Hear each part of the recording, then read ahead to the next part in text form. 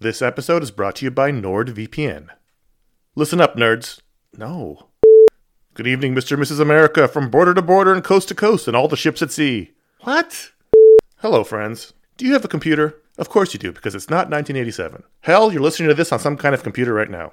But do you have a VPN? Oh, what's a VPN, you ask? Well, my friend, a VPN is a virtual private network and it offers two key benefits: enhanced privacy and security online. But VPNs do a lot more than that. VPNs shield your IP address, change your browsing location, and make online life easier.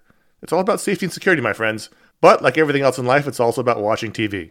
Don't let your paid subscriptions go to waste. I use NordVPN to access my home content while I'm traveling. Wink, wink. Plus, secure your connection on public Wi-Fi in airports, hotels, cafes, anywhere you go when you're traveling. There's over 6,300 servers in 111 countries, and you can find a nearby server for the best VPN speeds. NordVPN is easy to use. Connect with one click or enable auto-connect for zero-click protection.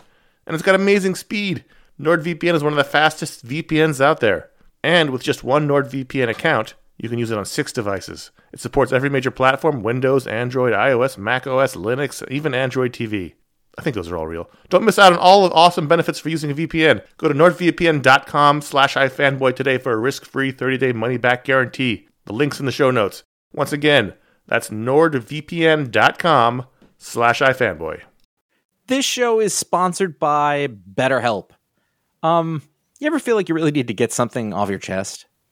This is like a real thing. Like, if you're mad, if you're upset, if there's something going on, like there's often for me an idea. Maybe it's a wrong, maybe it's a moment, it's an injustice, is something that just you keep going on and on over and over in your mind about it, and like that can create anger and resentment or shame, whatever it is.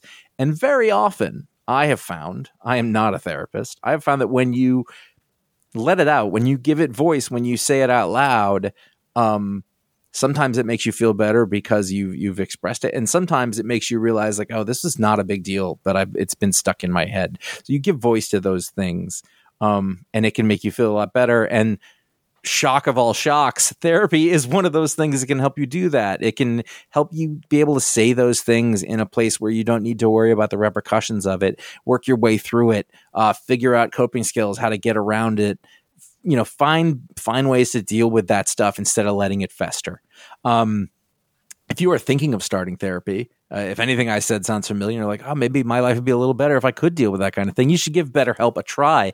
It's fully online. It is convenient, flexible. It is suited to your schedule. That's the idea. That's what they're going for. You can fill out a brief questionnaire to get matched with a licensed therapist. That's a big deal. You can switch therapists at any time for no additional charge. That personal connection, I believe, to be super important. Again, I'm not a professional. Get it off your chest with BetterHelp. Visit BetterHelp.com/ifanboy today. You get 10% off your first month. That is BetterHelp, HELP.com/ifanboy. This is iFanboy Pick of the Week 776, brought to you by DC Universe Online. The popular superhero MMO just released its new expansion, World of Flashpoint. Inspired by the events of DC's Flashpoint storyline, you can download and play it free today on PC, Xbox One, PlayStation 4, and Nintendo Switch. And Mack Weldon. For 20% off your first order, visit mackweldon.com/ifanboy. Enter promo code iFanboy.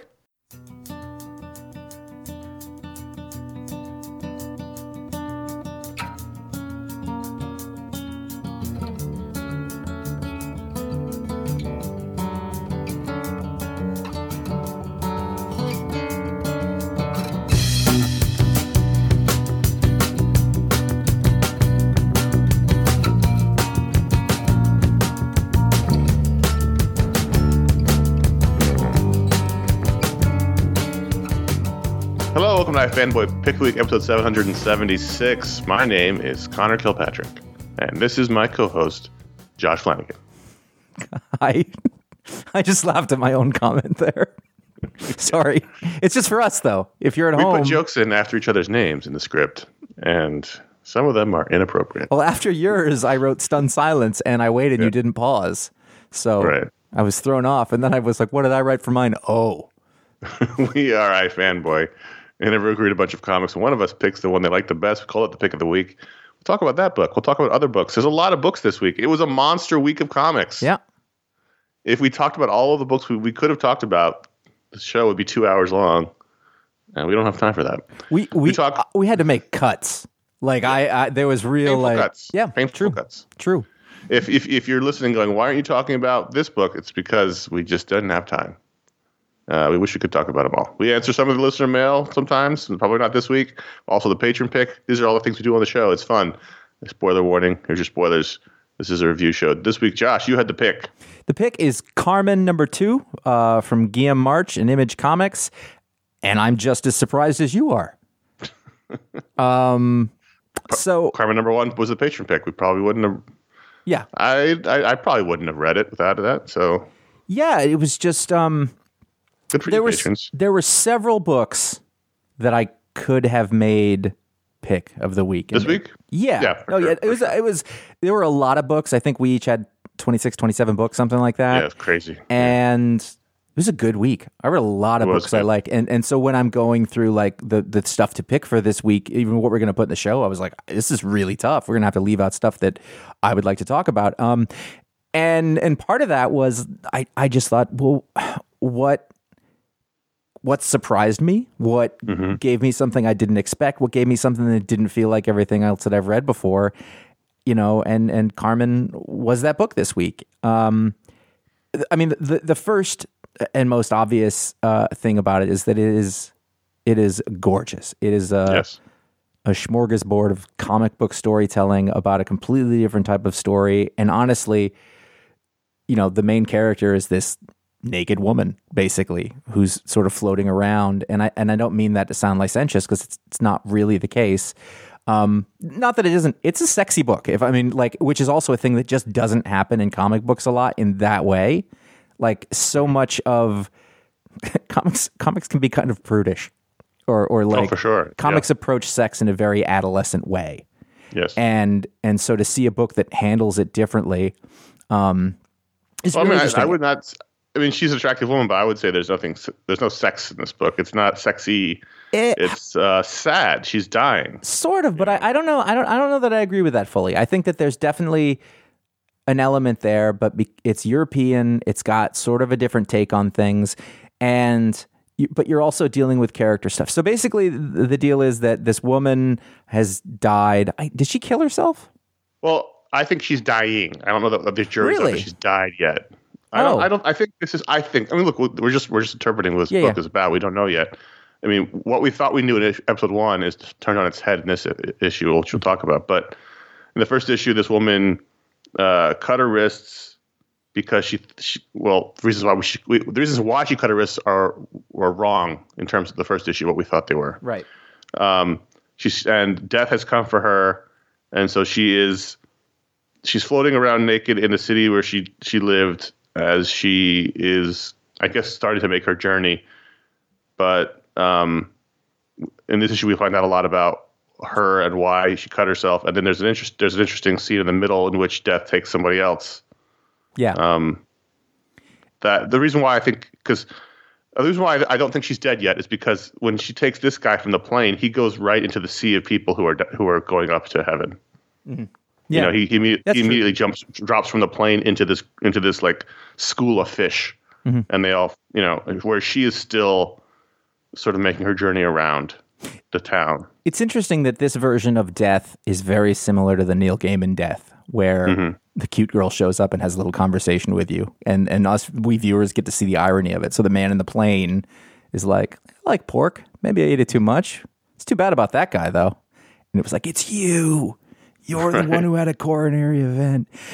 So yeah, she's not just floating around the city. She was sort of taught she could fly in this sort of state. She's swimming. Yeah. Okay. So she's moving all over the place, and because she was discovered in the bath naked, she doesn't have clothes on, and so part of the beginning is like, no one can look at me like this, and she's covering herself up, and then there's a freedom that sort of happens when she realizes that, and I think that's the first sort of metaphor that I was like, oh, that's kind of interesting, is that she's dealing with, and I think this is where you get between the whether it's sexy or not or whatever, and it's a lot of things all at once.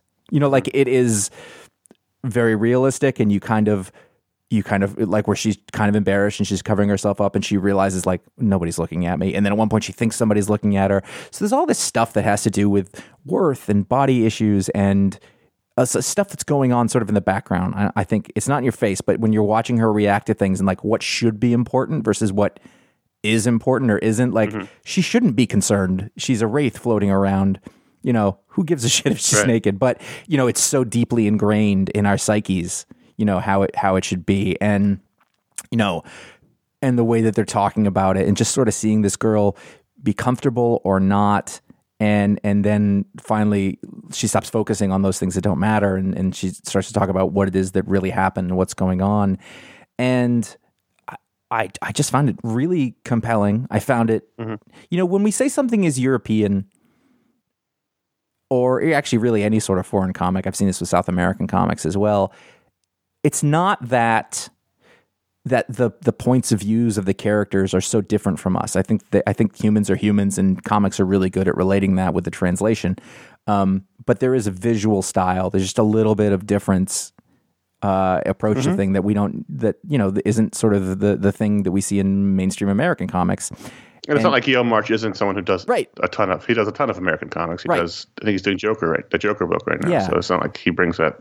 But he's not like Hergé, you know. Yeah, this is another kind of thing. I think this is a little like, it felt a little like Day Tripper. I think. Yes, for sure. It's got that vibe to it. Yeah, and I think, you know, there's just something about that I mean, I find the time like I'm searching for meaning, and I don't mean that in a bad way. I'm just like, is the artist trying to communicate something here, or is it just what it is? Am I trying to pull something out of it that isn't there? And I like that. I like that there's seeming depth to it. And you know, the pages are gorgeous. You know, really beautiful. Like it's a really, we talk about storytelling a lot. It's a very strong bit of storytelling as well, but again, in a different style, because they're not telling the same kind of story where there's like action and a meeting and whatever. It's storytelling sort of about emotions and feelings and it really, you know, like also just real regular life stuff. You know, that's at the same time, but also we've talked about sort of a lack of slice of life books. And this has a lot of that in it, even though there is a supernatural element to an extent. Death is death, you know. Right. I mean, what we perceive at the moment of death is, I guess, could be called supernatural. Yeah, well, you know, the floating around ghost afterwards, I think. But either way, like, it's still rooted in a human story, and the human is interesting, you know, and the other people who are in it are interesting. This relationship that she has with this guy, you know, that she's known. Well, I want to talk about that, because that, I think, is the most interesting part of this issue.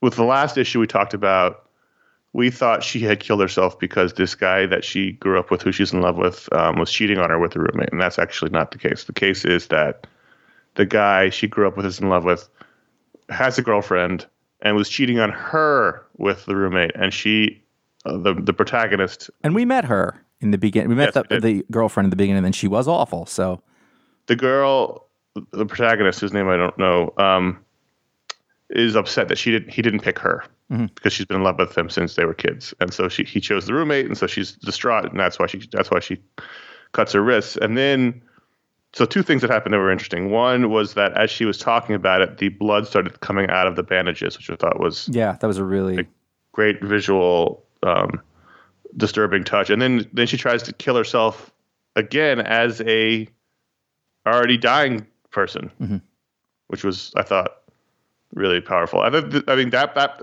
I liked the bit in the middle with the guy, that the reveal was nice, and it was a nice moment to show you what's happening elsewhere.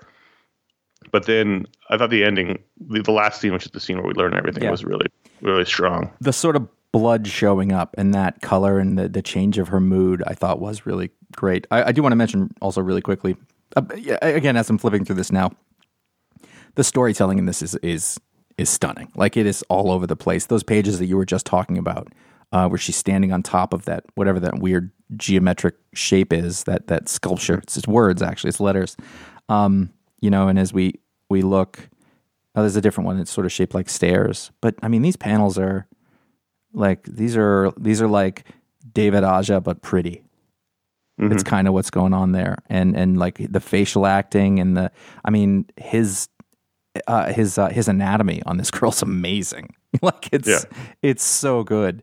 And then we talked about before. She has a very realistic body. She has folds, and she has a bit of a round belly, but she's still very attractive. She's not a supermodel body. She's a real person's body, and as it makes we it more relatable.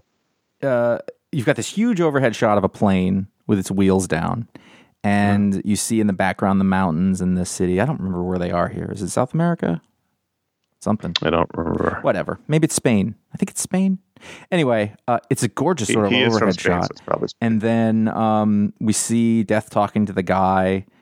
And then when we cut to the wider shot, it's done like with a wide angle lens. Like everything is distorted and has this big depth of field. And, you know, the guy's looking out the window, or his spirit or whatever. And Death is checking her texts. Right.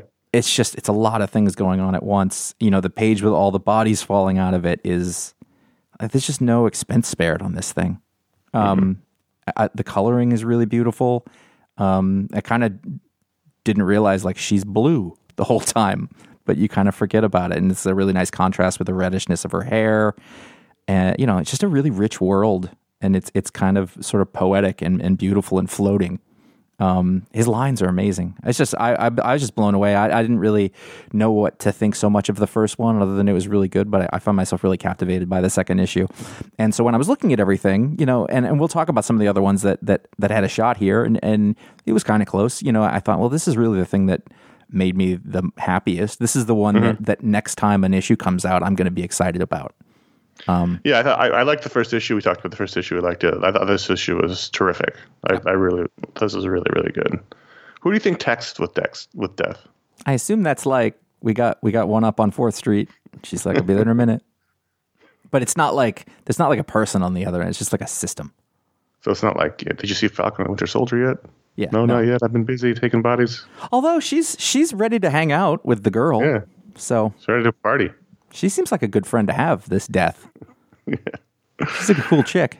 Yeah. So I when your email came through, I was not surprised. Yeah. Well, that's good. So it was a very good issue.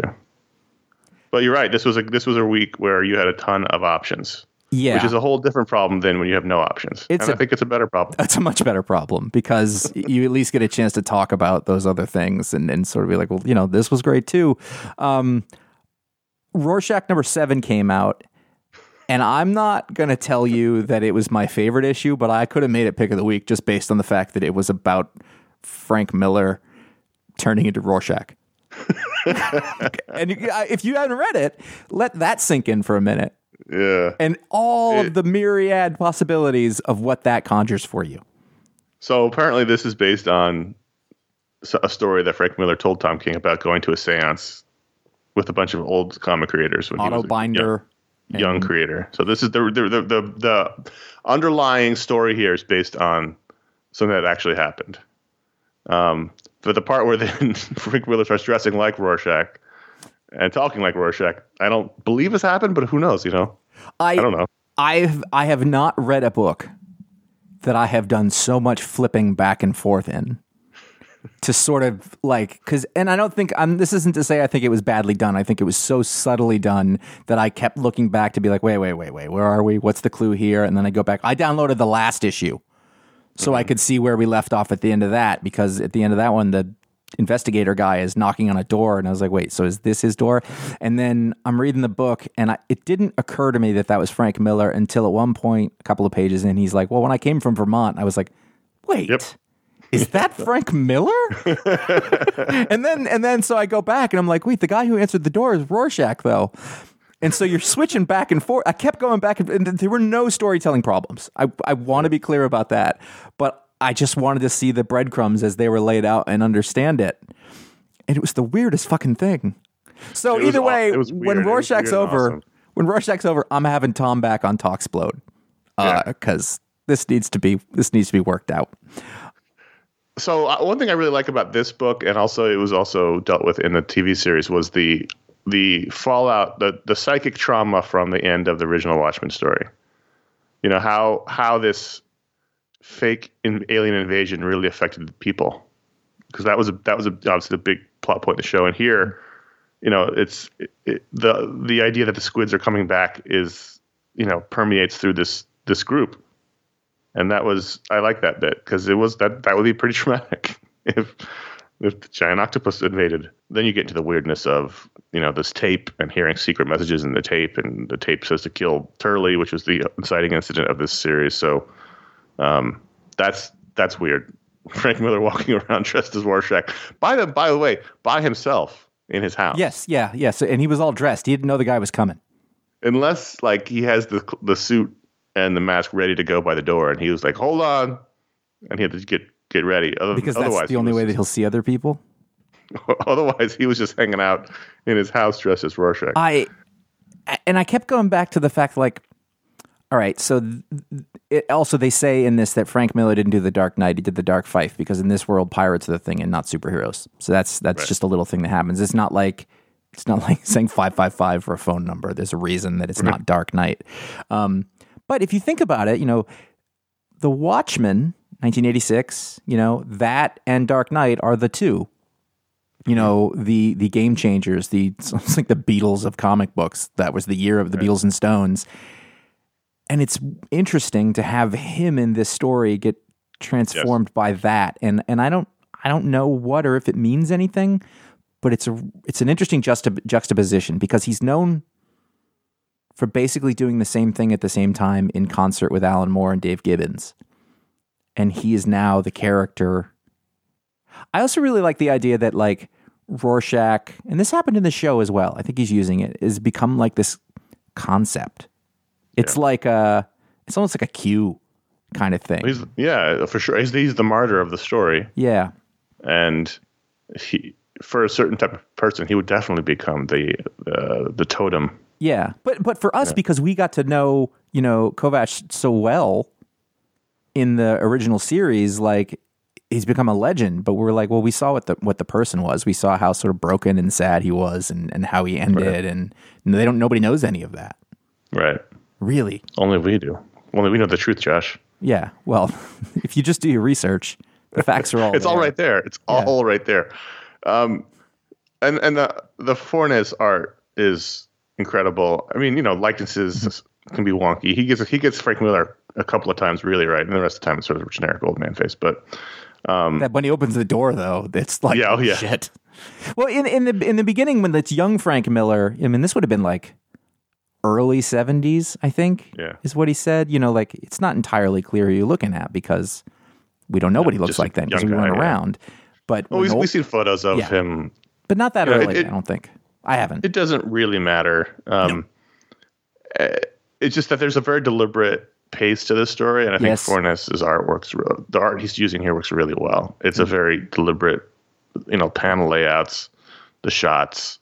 We often complain about, and they're not boring at all. This is not what I've been complaining about a couple episodes ago, but it's not super dynamic from a storytelling point of view. So you get that reinforced to you by the art.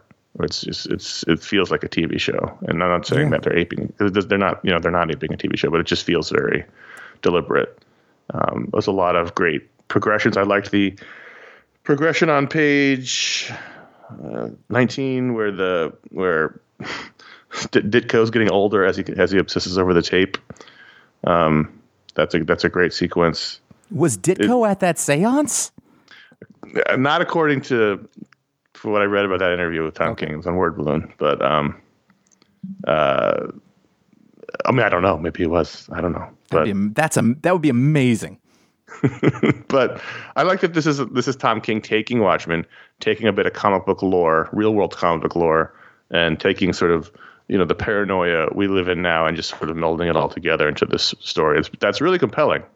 I have no idea where it's going, and I love that. Yeah, and I think this is a case of our trust being rewarded to a certain extent, because all the weird shit at the beginning really is coming together, and I don't know where it's going. I don't know what it means, but I don't feel like I'm lost. No. Which is not an accident that I also referred to the show, which is the one that makes me feel like that, and I'm still angry about. It's really good, and also the TV show is involved with this, and as a Watchmen comic book purist, I have no problem including that show, in this story and the sort of feelings that are in there. I'd like to get back to what you said a minute ago. Yeah. I'm rereading the page 18 on a digital reader. It is very much like your current conspiracy theories because we know the truth, the readers, because we read the original story, but the people don't in this world don't know the truth, so they have to come up with a reason why the invasion happened and the reason why Dr. Manhattan didn't stop it. So we know the truth, but they don't. So they've concocted an entire, you said it, Q like conspiracy theory. It's not that exactly about why this happened, because they have to make sense in their own brain as to why their superpowered protector didn't save them. So that's really interesting. At the end of Watchmen, Rorschach's journal, which apparently has the whole story in it, goes to the American Statesman. The New Frontiersmen? Something like that. Yeah. It goes to their, their it's too far away to grab. Their conspiracy newspaper. Yeah. And it ends up on the stack of sort of mail. Right. And we don't really know what happens after that. But was Rorschach's journal referred to in the TV show? I don't think so. I don't know if it got out. And so that would really explain, like, if nobody knows and there would be nobody to talk about it, like, everyone's dead other than Lori, but she wasn't there at the end. Lori and Night Owl are alive. Yeah. Ozymandias is alive. Manhattan's alive. The only one's dead is Rorschach. Okay. So the story would exist. It's I mean, it doesn't mean anybody would believe it, and obviously we've seen how information or the lack thereof can mutate into something that may as well be real for people. But, and it doesn't mean this is a widespread belief. It's a belief of these guys who listen to this tape. Right. They believe this theory. They believe that Dr. Manhattan is talking to them through this reel-to-reel tape. But I think the idea that the squids were an alien invasion, which is what Ozymandias wanted it to seem like, people believe that is a thing that happened. Yeah, that's true. Right. So like they don't know that those were just squid, and they got teleported and dropped, and so that's not a known thing. But there are people who know that. Not really. Well, unless they found, Anyway, I guess Rorschach's journal wouldn't be updated at that point because when he found out, he got killed right after. Or I guess maybe he figured it out. I don't know. The point is, I like that there's this group of comic creators who have decided the only reason it makes sense is if Dr. Manhattan, failed, and he's sending us messages now. And so this is all wrapped up in a lot of things that are going on now in the world. But also without it being on the nose. A lot of times when people include comic book real people in stuff, it's really sort of self-congratulatory and sort of silly, and it's fun. I mean, like, I don't know if everybody's going to enjoy this as much as you and I, because like we know these people, we know the story, we know comic book people. Like, it's interesting, but I think in this context, because Watchmen is such a self-referential thing, it is not a story that exists on its own. I mean, you can read it that way, but it is built on comic book history. Like, knowing that it's a comic book matters a lot to it. So having these people come in and be characters in this, I think, is completely valid. That's how Frank Miller is sort of tangentially related to it, because he's part of that movement. The Steve Ditko character is related to it because Rorschach is based on his character.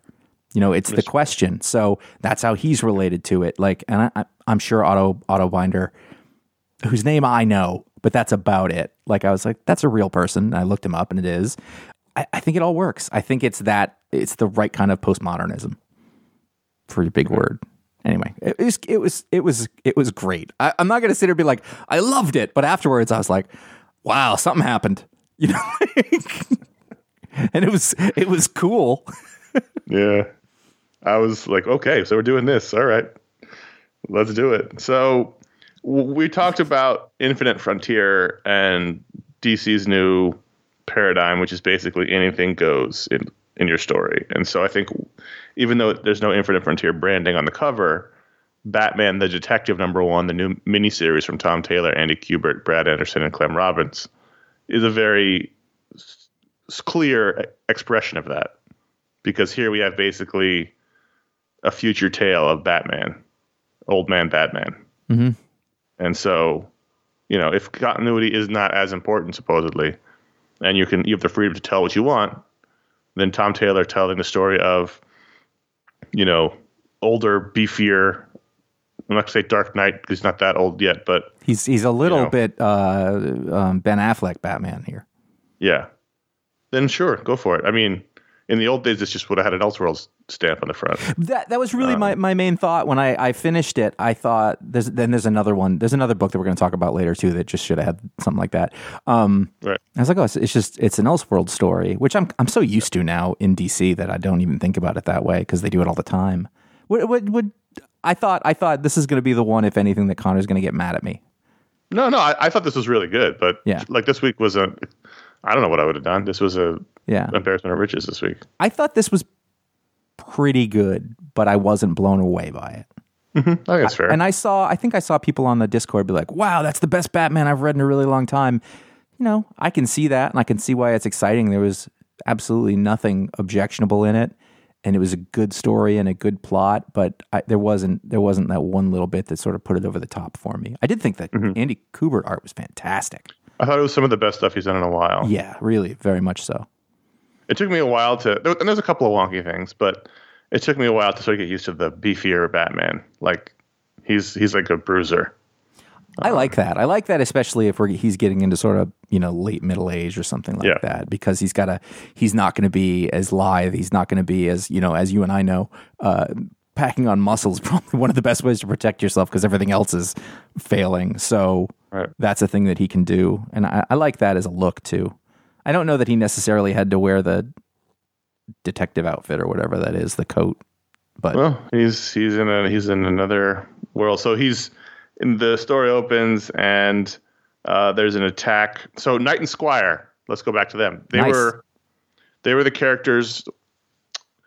I don't remember if they originated there or not. They may not have. The Paul Cornell miniseries from a few years ago that we really liked. They didn't originate there. He took them, but. So Knight and Squire, that's the last time I remember reading about them. They're sort of British Batman and Robin. They were in Grant Morrison used them. That's right. Batman run. And so here, the woman Beryl, who was Squire, is now Knight because we're in the future, and she has a new Squire. And Beryl, aka Knight, is attacked on a plane by a bunch of people wearing white Batman outfits or masks, and that brings Bruce to. It's older. Alfred's dead, which he's dead everywhere. The family's gone. He's decided he hasn't done any good in Gotham, so he basically shuts down the manor and he goes to England to investigate this attack. And he's got his luggage. He's moving to England. And I'm coming to London, Doug. And so he's got a new outfit. He's got high boots. He's got a leather jacket cape instead of a cape. I think it looks cool. It does. And then he teams up with the new Squire to figure out what's going on. It involves Gentleman Ghost. He's got special gloves that lets him punch the ghost, which I thought was fun. And so we don't really know what's going on here other than there's people in England who are dressing up as white Batman, and they're out to kill everyone that he has saved. That's the big reveal. Yeah, I mean, through some comic book logic that we're not going to worry about, they arranged for everybody on that plane to have been somebody that he was live, he saved. The point is that Batman is going back to, he goes, I didn't make a difference overall, but I know that I made a difference to those individuals, and that's sort of what he's clinging to, and now somebody's trying to take that away from him. Yeah. I think it's a good story. It's a great idea. It's a good pitch. I think it was a lot of fun.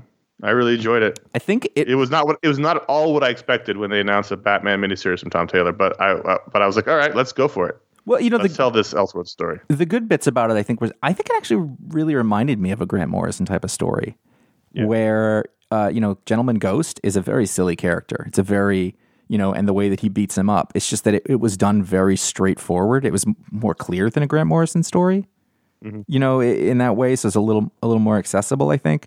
I really liked the stuff between Batman and Beryl, in the hospital, the way that they talk to each other, that relationship there. Yeah. He's softened a little, and she's like, did you impress her? And he's like, I don't know what you're talking about. She's like, come on. And he goes, I punched a ghost. And he's got a little smirk.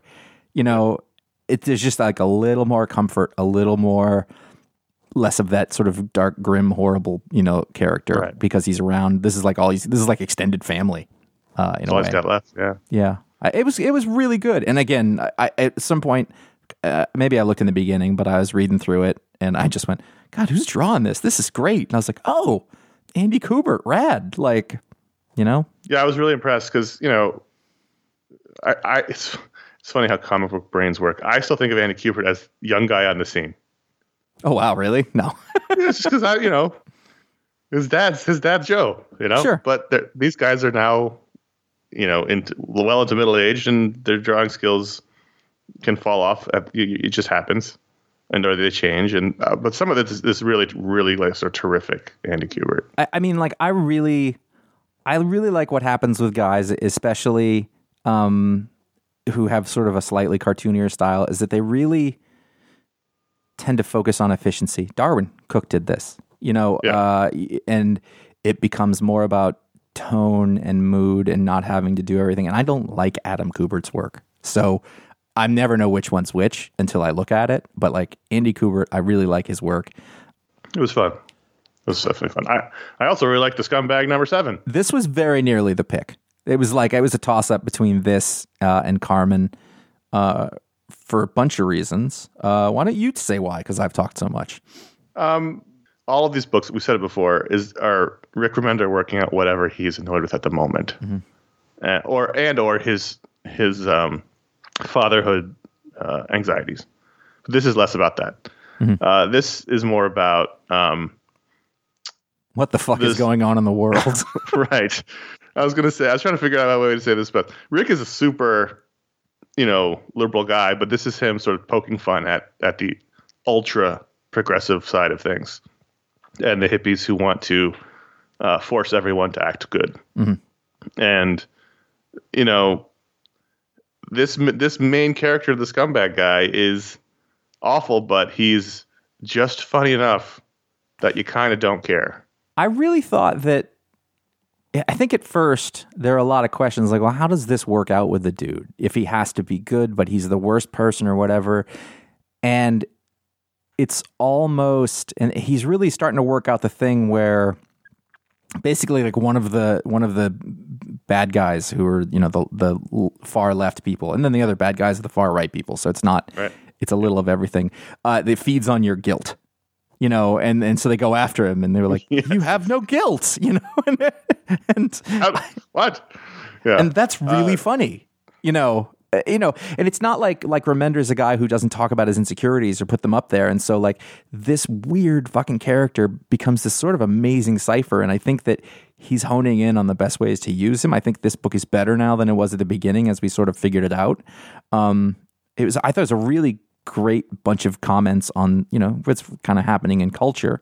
Well, the beginning is all about, we see the villains who, you know, they're the far right guys. They dress like Proud Boys, and but then it's just revealed they're the puppets of, you know, the billionaire class, which is what we're not supposedly they're not supposed to be down with. But the guy's like, well, they pay the best, so who gives a shit? Yeah. So that's kind of a, you know, that's very, very on the nose. I like that their plan was, I forgot about this. Their plan is to use this magic gobbledygook machine, doesn't really matter, to merge the present with the 50s. Because that was the last great time in America.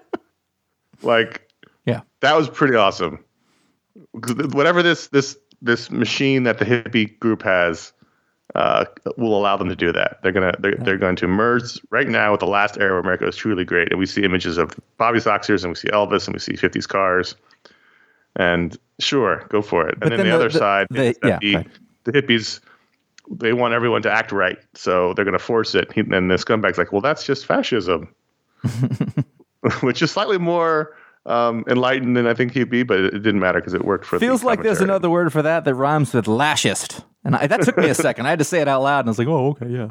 And I thought, I don't think he's going to use that word, but whatever.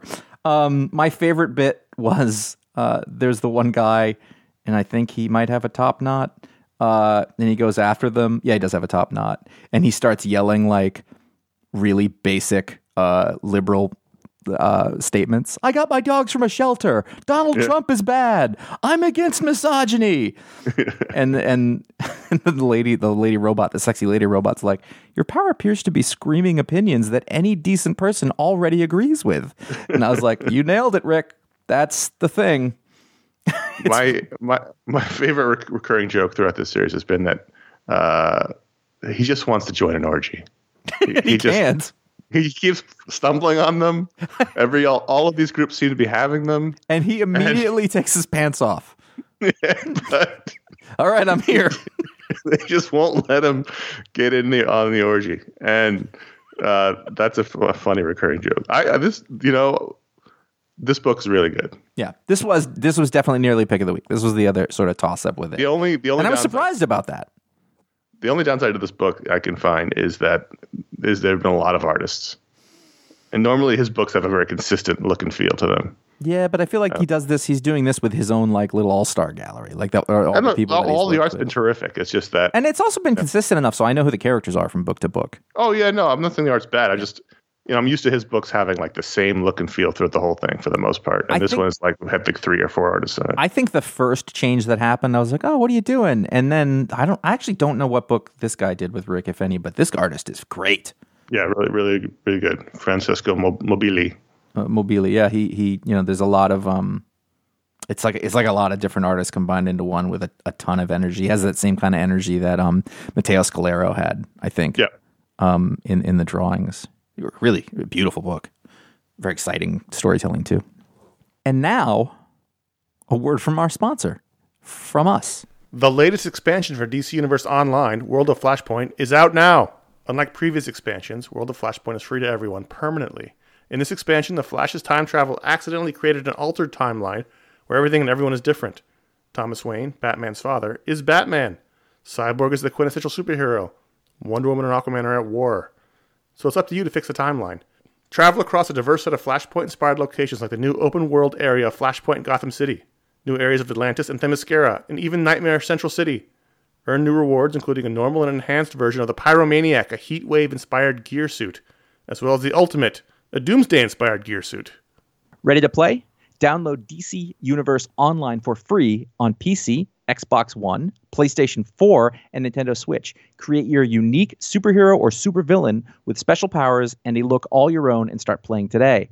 What is DCUO? In DC Universe Online, you create your own unique superhero or supervillain in the legendary DC Universe. Fight alongside hundreds of iconic DC characters like Superman, Wonder Woman, and Batman, as well as thousands of other players. Level up your powers, master movement modes like flight, learn powerful attacks, and swoop into skillful action combat using a variety of weapons, gadgets, and artifacts. Drawing on comic book storylines from the entire history of DC, your adventures are vast, varied, and always growing. World of Flashpoint is their 40th episode with no end in sight. Inspired by the events of DC's Flashpoint storyline, the next expansion for DC Universe Online is episode 40, World of Flashpoint, released on April 15th and is free for all players on PC, Xbox One, PlayStation 4, and Nintendo Switch. Thanks to DC Universe Online for sponsoring this episode. I'ma go play. Superman number 30, Philip Kennedy Johnson, Scott Godlewski. I really like this. I'm trying to remember what happened in it. Oh, right. The Right. alien planet. Yes. And it's sort of him and his son, and he's at the beginning there. He's having a perfect day they're playing mini golf with them, and they go fly off, and there's just sort of, and it's basically a mystery. Like they're working out something isn't right here about what's going on, and none of this should work according to what I want out of Superman, this father and son thing. But it's been a really interesting relationship. This is a good old-fashioned space mystery. There's, a lot of gosh in here. I like the idea that, when Superman saves the day on some alien planet, maybe he's not really saving the day. Right. Not that he's failed. I'm not saying I like that he's failed. It's that, he leaves because it's not his planet, and things progress, maybe not in the best way. Well, the other thing is that I think... Or we have to clean up, he's got to clean up a mess that started, however many years ago. You tell me, this feels like a very Star Trek thing where the people there have a different take on language and morality or whatever. So like the things that we're used to as normal isn't necessarily what they mean, and you have to be really careful when dealing with them, which is any, sort of culture. There's different, but this is alien, so it's even further out. And so what you think is happening isn't exactly happening because they're looking at it from a completely different perspective. And I think that is a fantastic sci-fi device, just good sort of old-fashioned Roddenberryan sci-fi. And I think Philip Kennedy Johnson has a great Superman voice. Yes. It just really, it's human, but he's Superman. He's doing the thing. I don't really remember. I know that I didn't like the Bibbo story at the end of the other one, but Right. this ambush bug story, which I didn't love, but it was very silly and it was beautifully drawn by Sami Basri. Yes. Really. Well, we only had one shot at Bibbo, so we didn't get a chance to really malign his character this time. That's right. But I'm fine with it. Ambush Bug is what Ambush Bug, it's silly. I mostly just like looking at the art. I think The art was gorgeous. Yeah. It was Sami Basri, and also I want to call out the colors from Ulysses Areola. That can't be the way you pronounce that. I didn't sorry. write that in the script. That's my fault. No, it's fine. It does look like areola. I'll give you that. I thought it looked really beautiful. Yeah. I don't know why. I was hoping we'd find out why. Sweet Tooth: The Return #6 was the final issue from Jeff Lemire, The Return to Sweet Tooth on Black Label. And I figured, well, by the end of this, surely we'll figure out why this happened. And I don't know why this happened. It's basically exactly what I was going to say. Yeah. It's like it was good. I wasn't lost by the end. And by good, I mean this felt like it was Sweet Tooth, but ultimately, like I don't know what the point of it was, and I don't know why they did it because it wasn't. We have all the respect in the world for Jeff Lemire, and all the respect in the world for the original Sweet Tooth, which we all read and really loved. But I feel like if you're going to return to your seminal, and I mean seminal, Jeff Lemire's done a ton of seminal indie work, but this was like his seminal Vertigo series. Yeah. And if you're going to return, I feel like you got to have something to say. And I don't know what he was saying here that made the return worth it. I mean, like there's sort of a thing about, the cult is their leadership and they're trying to tell them one thing so they can retain power. And it might not be true, but but I felt like it wasn't bad. I wasn't like, that was garbage. But at the end, I was like, that's what it was. And I thought it was important to comment on that. Just because I'd read through it, and it was weird that it came back, and so I read through it with a lot of like I was like, well, I should be reading this. I really enjoyed the other thing, and it just didn't really pay off. Right, it was weird. Did you read Home #1 from Image? I was Comics? going to, then I saw. So I read the summary on Image, and it was like a story about the migrant crisis. I was like, well, that could be interesting. And then I got to the end of the summary, and it was like, and then there's superpowers, and I was like, nope. So I don't need to inject superpowers or supernatural situation into what's going on in the border right now. So all I did was look at the front and sort of like flip through the first couple of pages. And that's kind of interesting. And then I get to the very end and there's a superhero-y thing. I was like, you didn't need to do that. Because I was really excited because 90% of this book is just a mother and a boy. They come to America from Guatemala. They don't know what's happened, the changes in the U.S. between it. This is a left-leaning book, by the way. If you want to call this left, but like it's fully the perspective of what they did to immigrants coming to the border and separating the kids is absolutely wrong and evil. It's actually a little arch with some of the characters, and I thought, God, is it that bad? But actually, I've read enough to know that it pretty much was this bad in a lot of places. And yeah, you didn't need the turn. Basically, the kid flames on. I mean, that's what it is, and it was totally compelling enough on its own to tell that story. I get it, it's comic books or whatever, but I was kind of like, but everything, it was good. Like the sort of story and the cartooning, I think it was worth reading, but I don't think that other thing was necessary, just like you. Spider-Man, Spider's Shadow #1, Chip Zdarsky, Pasquale Ferry, Matt Hollingsworth, Joe Carmagna. I am annoyed. Yep. I liked this, but I'm annoyed. There's a what if stamp on it, like it's an Elseworlds book. And I didn't even see that. My complaint was going to be that it should just be a what if book, which I guess is up there. It's on the cover. It's tiny. So What If's one of my favorite Marvel things of all time. I loved What If comics as a kid. The whole idea of What If was it was like a one-shot book that explored what would happen if something different happened in the Marvel universe. Like, for instance, Peter Parker saved Ben, or Captain America never came out of the ice, or things like that. And then it would be a morality tale. We'd find out that the true path in Marvel was the better path because everything went to shit the other way. It's the Twilight Zone in comics. Yeah, it was great. Yep. So, first of all, I think there's a big disservice, as you've discovered, not putting What If in the title. Because I didn't really realize. I thought it was another... Because Chip Zdarsky did that Spider-Man Through the Ages book. I thought this was similar. And So then you have to look and see there's a little what if stamp in the corner. I didn't even see that until just now when you said it. And it's not even like they couldn't minimize it more if they wanted to. In fact, it looks like a fucking Q. Anyway, yes, I think that's a problem. I mean, I don't necessarily have a problem that it's a full mini series what if story, but I think you gotta use your branding and just go, what if Spider-Man, what if Peter Parker became Venom, which is basically what this story is. I think in general it's an awful cover. I think it's a bad cover. The illustration that Phil Noto did is great, and it totally fits with what's in the story, but this doesn't tell me what this is at all. And I think the title's bad. I think the design of the title's bad. It's right in the middle of the thing. Nothing wrong with the illustration. It's got this really weird, it's red and black as the shadowy mood thing that like a shadowy is exactly what they wanted, but it just doesn't feel like what was inside. Because then you flip it and you've got this Pascal Ferry art. I really enjoyed reading it. I thought the inside was great. I just think it was mislabeled, basically. It's not going to attract the kind of people who want to read the story. I don't know. It's hard to find. I don't know why you run from the branding.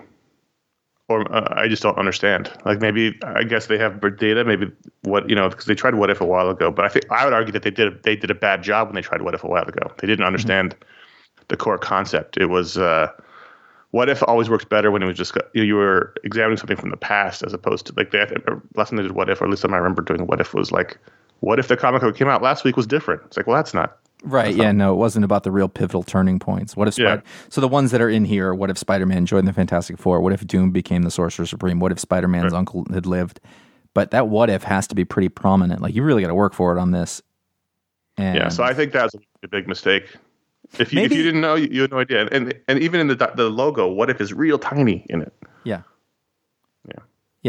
So I mean, who are we trying to kid here? Like you're going to fool people into reading this. Like you're going to find more people who want to read a What If book than you are going to be like yet another Spider-Man miniseries that's indistinguishable.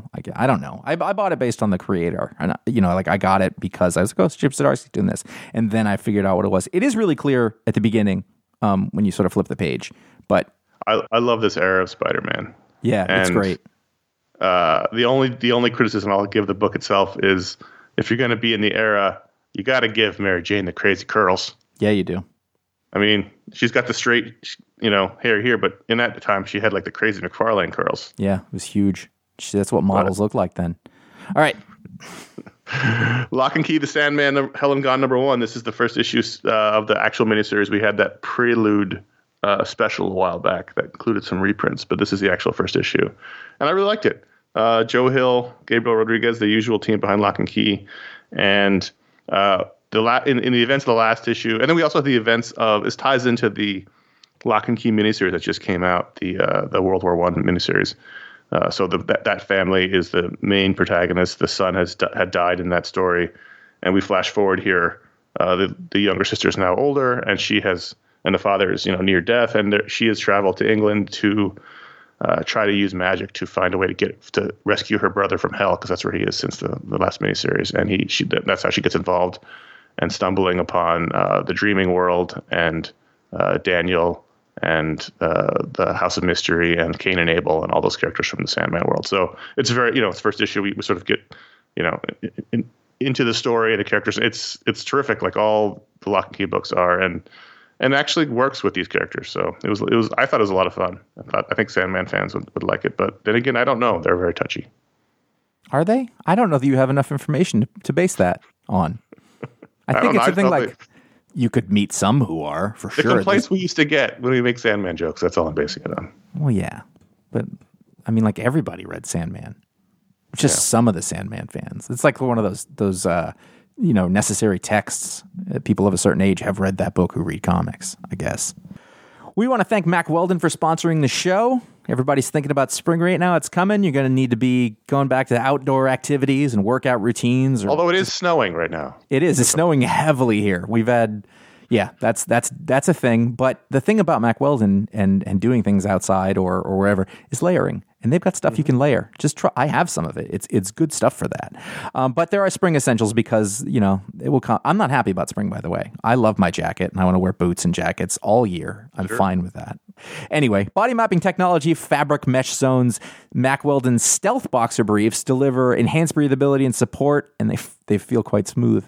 Perfect for everyday wear to be laid under workout gear. I've used it in both of those instances. For sweatpants, you can wear outside without feeling like you're wearing sweatpants. You want to check out the Ace line again.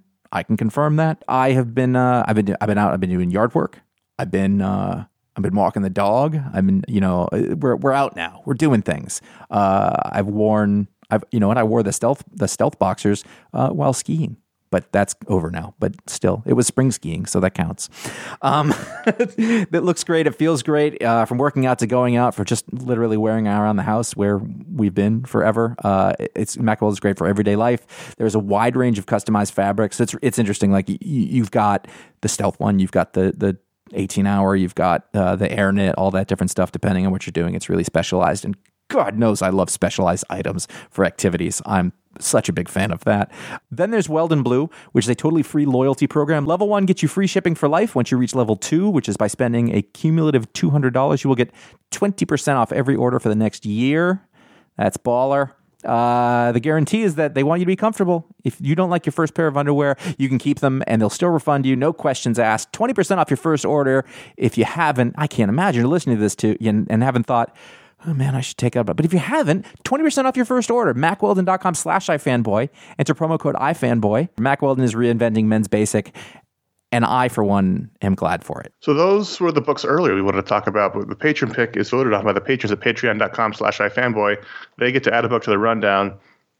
This week was almost decided before it was ever actually voted on. I saw it, and I saw Dark Hawk. I can't say it. Dark Hawk, Heart of the Hawk, and I thought, there's your patron pick. Like 8 a.m. Monday. Or it was Wednesday. They wouldn't even allow the betting at the patron betting in the Vegas casinos. They shut it down. Darkhawk, Heart of the Hawk, #1, featuring 3 stories of Darkhawk for his 30th anniversary, which, by the way, I don't like to think about. So this is a lot of fun. So our old co-host Ron gets a lot of notoriety for being the Darkhawk guy, because when Darkhawk came out, he bought 25 copies of the first issue. But you weren't reading comics 30 years ago, right?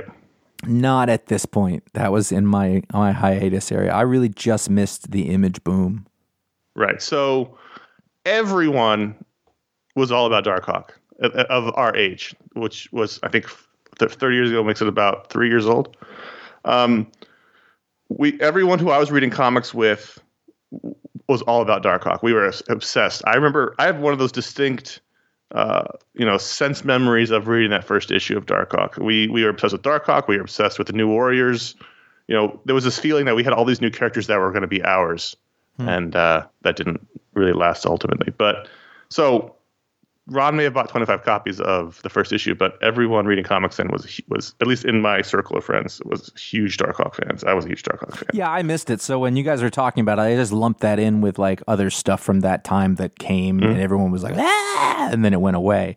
But I can say that Ron at one point sent me the Darkhawk trade, I guess the first miniseries. I want to say it was 6 or 7 issues, and I read it. So this wasn't great. I wasn't going in not knowing anything. So my last point will be that there was an attempt, and I guess it's been an attempt throughout the ages, to create the new Spider-Man, right? So Nova, I think, was that attempt in the 70s, and Darkhawk was that attempt in the 90s to create the new young character for the kids, that the kids will relate to. They're all from Long Island or Queens. Everyone.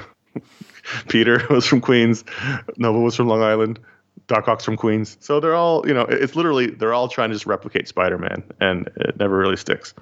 But here we have 3 stories. The first one from Danny Fingeroth and Mike Manley, the original creative team on the book, was my favorite.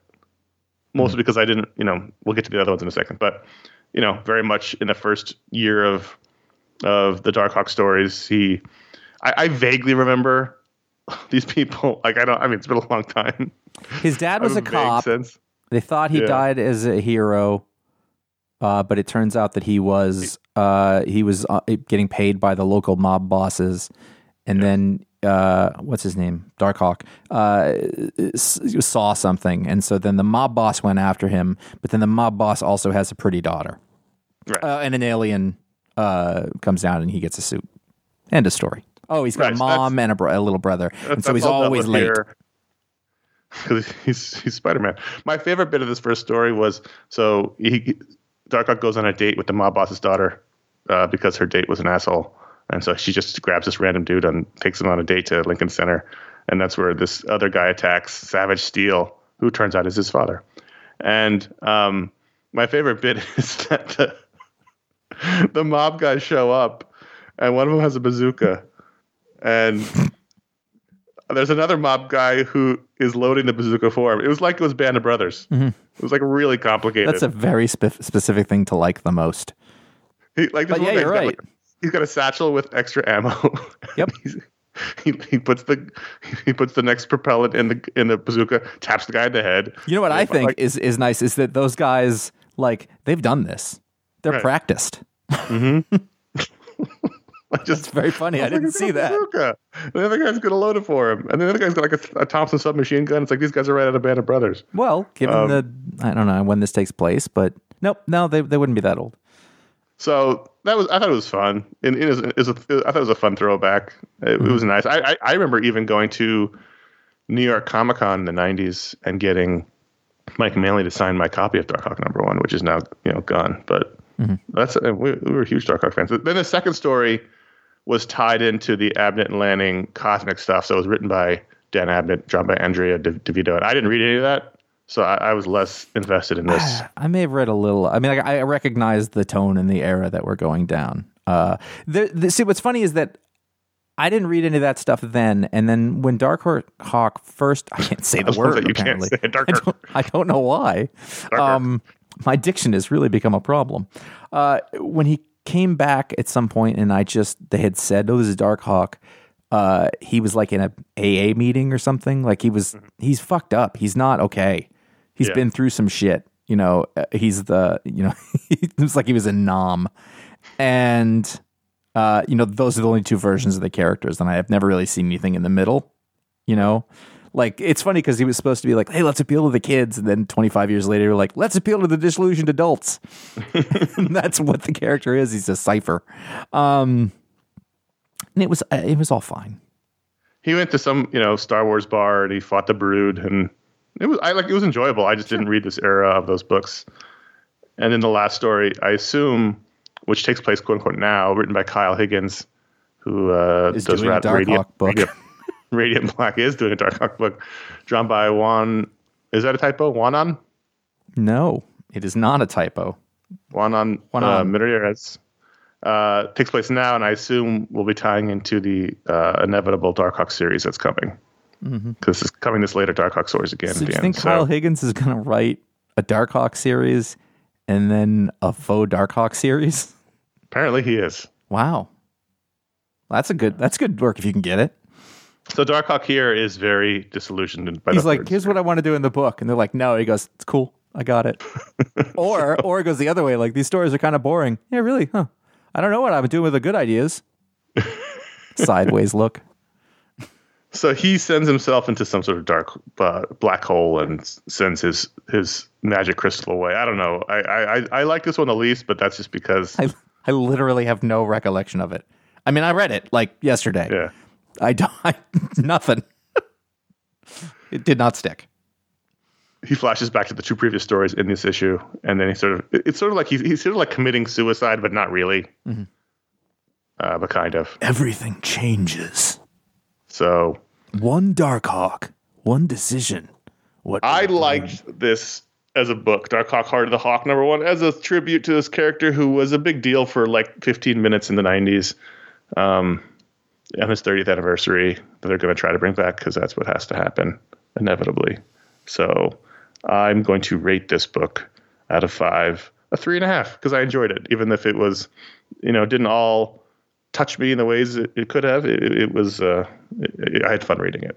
I'm going to go with 2.5. I really only thought it was kind of fun to read the first bit because it was throwbacky, but being done now, and it was done by the same people, and I'm always interested in that kind of thing. And so that kind of comic book was it was fun to sort of the first bit was the best bit. But ultimately, I don't care. I could have not read this, and it would have been just fine, but it wasn't bad if you like this kind of thing. I think. I'm gonna rate it 3.55 and give it the extra 0.05 for the bazooka. Okay, I will add that as well. Okay. Patreon.com/ifanboy. Every patron can vote to add a book to the rundown, but if you give it the $5 higher level, we are so late. There were so many books. You get your superpower live on the show, like these 4 patrons. Didn't even put an email in the show today. Didn't bother. No. Scott Ricketts can decook foods. Like if Decook. Ooh. if he overcooks it, he can walk it back. Can he walk it back totally uncooked? Theoretically, yes. Yeah. Like we made too many, I can uncook this and put it in the freezer? I didn't even think of that, but yes. He can decook foods. Interesting. He can't like pull the ingredients apart again. Mm-hmm. Like, so if you made too much sauce, you know, that stuff's all still intermingled. It's just raw. If you go that far. But really, in terms of like, oh, we overcooked the such and such, he bring it back. You want this guy there at Thanksgiving. Right. The turkey's not going to be dry. Yep. But Scott, dial this back like 10%. Yeah, there you go. We should have taken this out 12 minutes ago. I got you, dog. This pasta's a little squishy. Don't worry about it. I'm all over it. Mm-hmm. Patrick Foley is going to wish he had the power I thought of while I couldn't sleep the other night, but I can't remember what that was, so I'm sorry. Patrick Foley never needs sunscreen. He doesn't absorb the UV rays, the radiation from the sun. Wow, he has SPF unlimited skin. Yes. He doesn't tan either, but that's fine. He doesn't have to worry about cancer. Or I mean, presumably he's also got incredibly smooth skin. Right. He doesn't wrinkle. Yeah. He just looks great. Yeah, he just looks fantastic. Yeah. Sorry, I was having a fantasy there for a moment. Lucas Muck. I don't know if I pronounced the E. Muka? Muki? Mucky? Lucas? Listen, Lucas is spelled differently, so it's not a name in my native tongue, is my guess. But Lucas remembers every phone number he's ever seen. Oh. So once he's dialed, read, looked at, saved a phone number, he knows it forever. What's the number to that sub shop over there? He knows it. Now, does he have to make that sound while he accesses it? No, that was. I mean, it might be cool if he. Yeah. Okay. Then yes, he also makes that sound when he's remembering. Is a clicky old computer sound, and he's got that. Now this power is almost useless in today's world, where A, no one calls, and B, you can just be like, "Hey Siri, call this person." But I would actually argue the opposite, because like no one knows any phone numbers now because you just tap the name on your phone. So like if you're ever in a situation where like your phone's dead or something, or you're like, I don't know, arrested, and you need to make a phone call, like you're gonna call your wife. I don't know her name. I know her name. I know her number, but like, I know 3 phone numbers. Right, exactly. I know my wife's phone number. I'm not counting mine. I know my wife's phone number. I know my mom's phone number, and I don't know why. I know Ron's phone number because he's had it for 20 years, and it's got a pattern to it that's easy to remember. It's also got like three digits in it. Yeah. I don't know your phone number, but you also do you still have your New York number? I have a New York number still, but I've had like 4 phone numbers. Yeah, I think that's why. And Ron's had 1 the whole time. Yeah, exactly. Stuart Condi. Let's see. What does Stuart Condi do?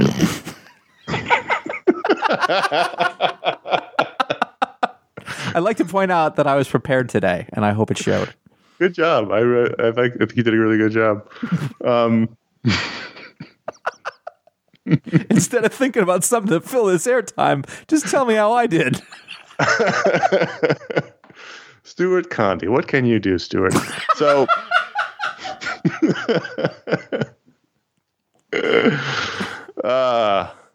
you know what Stuart can do? Stuart, do you ever have trouble sleeping, Josh? Yeah. You ever know anybody else who has ever, do you know people who have trouble sleeping? Yeah. Yes, Stuart can help anyone have a good night's sleep. Oh, wow. Yeah. Just being around him for the day, he's like a natural sleep aid. Mm-hmm, mm-hmm. Just his aura.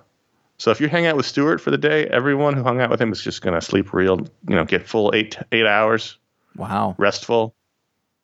Like He's with just a natural enough of state. the deep sleep. Yeah, oh yeah, you get your full REM cycle. You don't wake up to go to the bathroom. Nothing. I listened to a mini audio documentary book on caffeine, which is about the history of it and how it works with the world and everything, but then you're going back and forth on the idea of if it's harmful or not, because you'll always see a billion stories like, actually, coffee's good for you or whatever. And the one person they talked to was like a sleep expert, and he's like, no, it's fucking us up big time. So like the thing is... Caffeine and screens. Yeah. So it was interesting. So basically what I think happens to me is I don't have a problem going to sleep, but I wake up and then I'm up. Yeah. And I have the same problem. Yes. But not if Stuart was hanging out all day. That's nice. Does he have to like sleep No. with you? It's just like, I mean, you'd get a really good night's sleep if he was in the bed with you, but it's just, if you spend the day in his aura, it's like the aura is a natural sleep aid. It's a soporific. Yes. Stuart the soporific. Stuart, Lucas, Patrick, Scott, thanks for being patrons. Patreon.com/ifanboy. You're the ones who keep the show going, and we appreciate you all. Let's bring it home. Do some plugs and get out of here. Yeah, okay. So real quick, you guys know we did ads. You know about patreon.com/ifanboy. ifanboy.com/support for a more direct thing.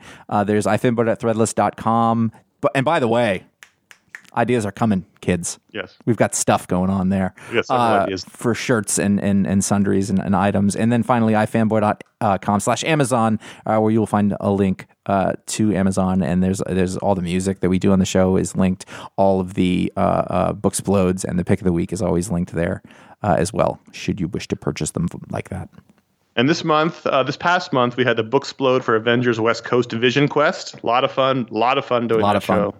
Check it out. It's on the feed back behind a couple of shows back, but it's there. You don't have to be well versed in Avengers West Coast, I think, to enjoy it. Clint is dead. Clint is dead. Patreon Hangout, April 24th. That's Saturday, the usual time. 4:00 for the happy hours, 6:00 Pacific for the main hangout. You don't have to watch all of it. If you just want to come for the hangout, that's cool too. Come hang out with us for an hour. I don't. April 24th. And we'll be talking about Falcon and the Winter Soldier, because it'll just have wrapped. We'll be talking about the Oscars, which is the next day, doing our Oscar picks for our patron Oscar pool, and that'll be fun. And then the following week, or that week, we'll have the Media Explode, because we normally record those right after the Hangouts, which is why I'm a little drunk on those.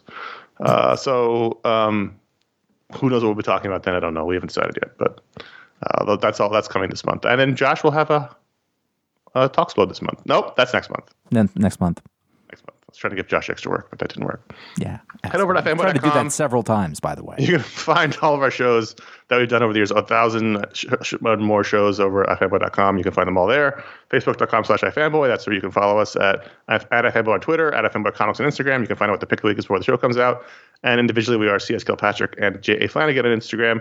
And hey, there's our YouTube page, youtube.com/ifanboy. That's where we've been uploading all of our old video shows as unlocked by the patrons. This past week, we had a mini that was a new comic book preview from the week that Final Crisis #1 came out. And then we had Marvel Knights show, a look back at Marvel Knights and how important that was. That's still worth reading or watching, I'm sure. The Marvel Knights show? Yes. Yes.